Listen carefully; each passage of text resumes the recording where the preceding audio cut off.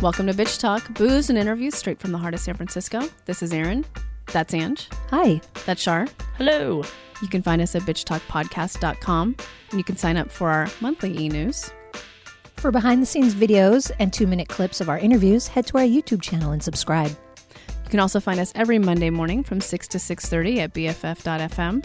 If you like what you hear, rate and subscribe wherever you listen to podcasts. We are rewinding back to a time when we were at the Sundance Film Festival back in January of 2020. And it's my conversation as well as our Festival Daily Buzz friend, John Wildman, with director and I believe producer of a film that's coming out on Hulu on Friday, July 17th called Freestyle Love Supreme. His name's Andrew Freed.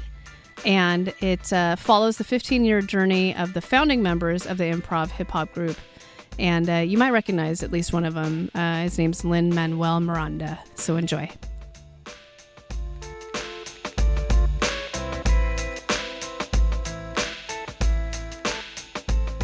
And we are back on the Festival Daily Buzz with Bitch Talk Podcast. I'm your host, John Wildman, here with one of my Bitch Talk teammates, Erin Lim. And on this segment, we're going to be talking about We Are Freestyle Love Supreme. This is one of the special events that's at Sundance, and we have the filmmaker Andrew Freed here. Andrew, it's great to have you here. Thanks for having me.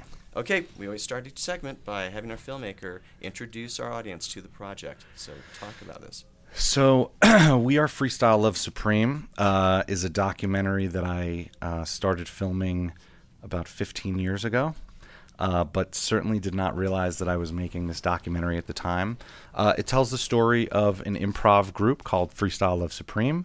From their very humble beginnings in the summer of 2005, when I first met them and started filming with them at the Edinburgh Fringe Festival, straight through to their Broadway run, or the start of their Broadway run this past winter. It's the story of friendship over time, creativity and collaboration, and you know the what happens to this group in particular is from their humble beginnings. A few of them go on to become truly significant figures in the theater world and just the cultural world as a whole. So I think it's a nice story about friendship over time. Well, you know, we've actually just talked to a filmmaker about pulling something out of the back drawer and, you know, and revitalizing it, you know, several years later. And I think, you know, as filmmakers, you know, when you get footage of something, you put something on film, or you write a script, it never really leaves you. You're always like wondering, you know, maybe I'll come back to that. And when did it? Because you've gone on to do quite a few things since then. So when was that moment that you said, oh, you know something? Maybe now's the time. Well, you never, there are no dead projects, right? They're only dormant projects. They go away, but they do tend to come back. And then maybe they go away again and they come back in a variety of forms. This was what I've affectionately been referring to as a box of tapes. We had a box of tapes. I mean, back when we used to shoot on tape, which, you know, we obviously don't really do anymore. But I knew always, look, I had really old footage of Lin-Manuel Miranda busking in the streets of Edinburgh and New York City trying to get people to come to his improv show. I knew that there was some value to that. I just always assumed at some point some other filmmaker would figure out that I have this footage, hit me up and say, hey, can I take a look at what you shot? I never imagined that the story would find a conclusion. The movie starts with Lin referencing an Orson Welles quote, which is, and I'm going to paraphrase it, but it's, you know, if you want to tell a story with a happy ending, you just need to figure out where you're going to end the story. Obviously, this is a continuum. The Freestyle Love Supreme story is far from over, but this story that we're telling, we found our ending. I think a pretty happy ending. But to your question, it was the fall of 2018.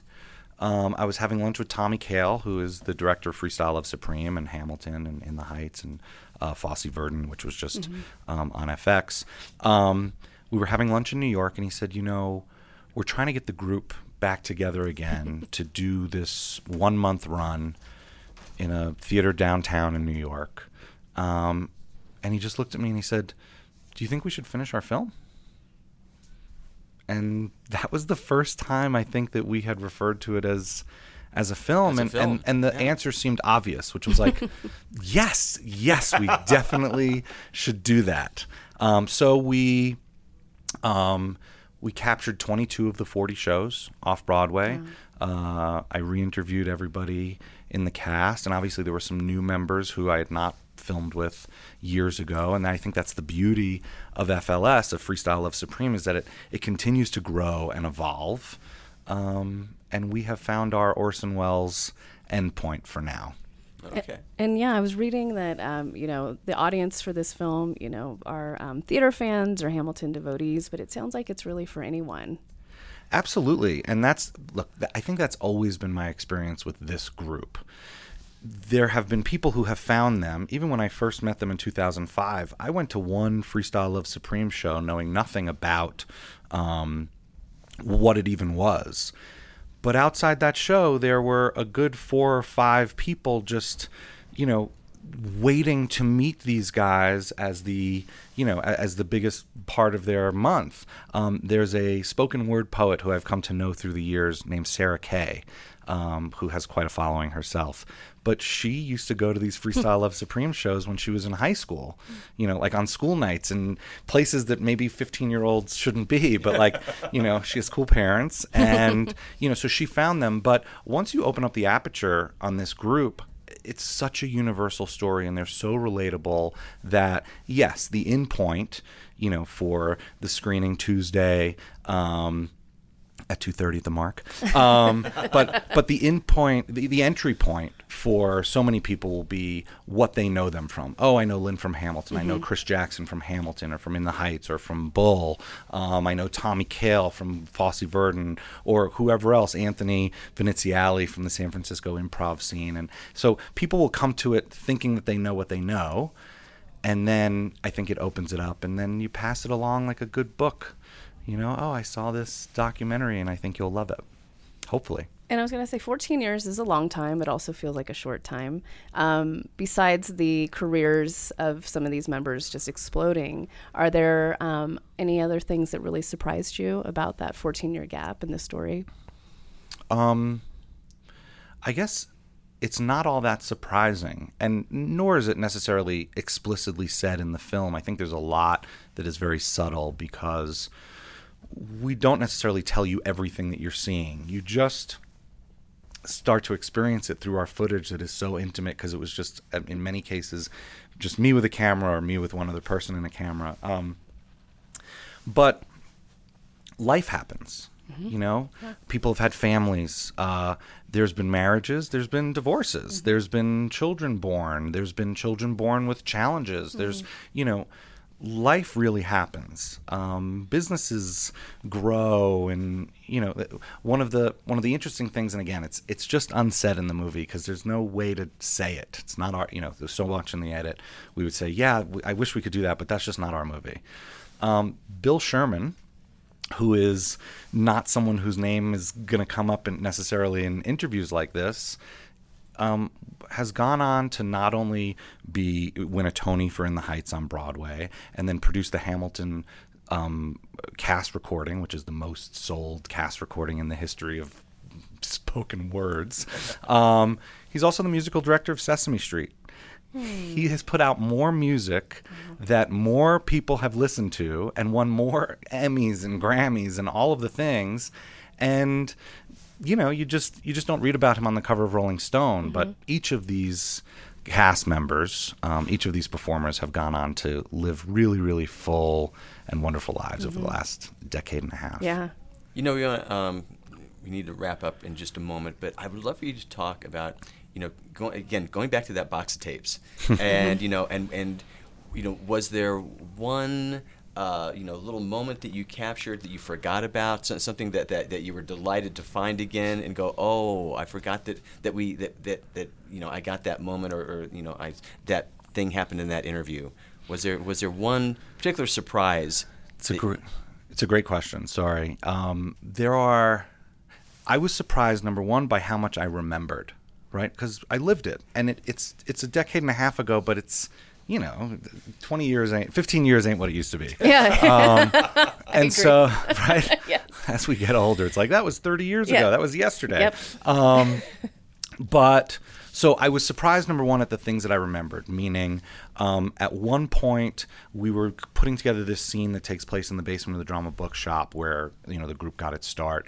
And I said to the assistant editor, I said, I know we shot that at, the scene that we're cutting right here, but May of 2008, I remember shooting this thing with Lynn down there, and I remember him just like sitting down at the piano, tinkling like the keys a little bit.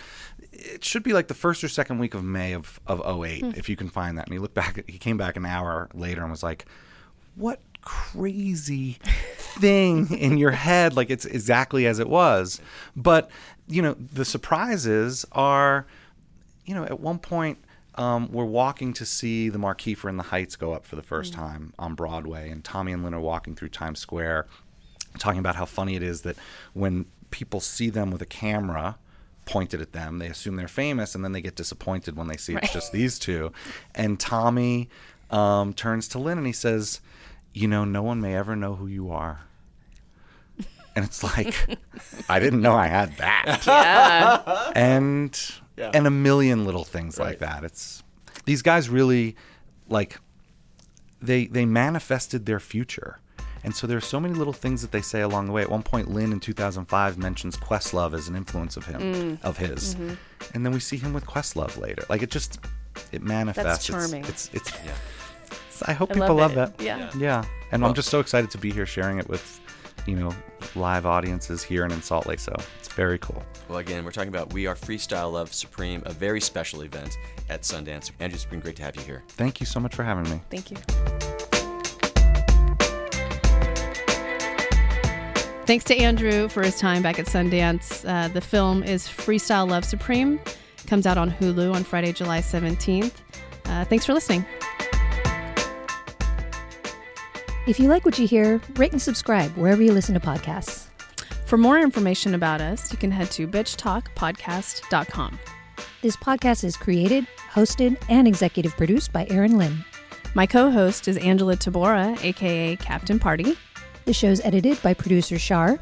We're powered by GoTo Productions.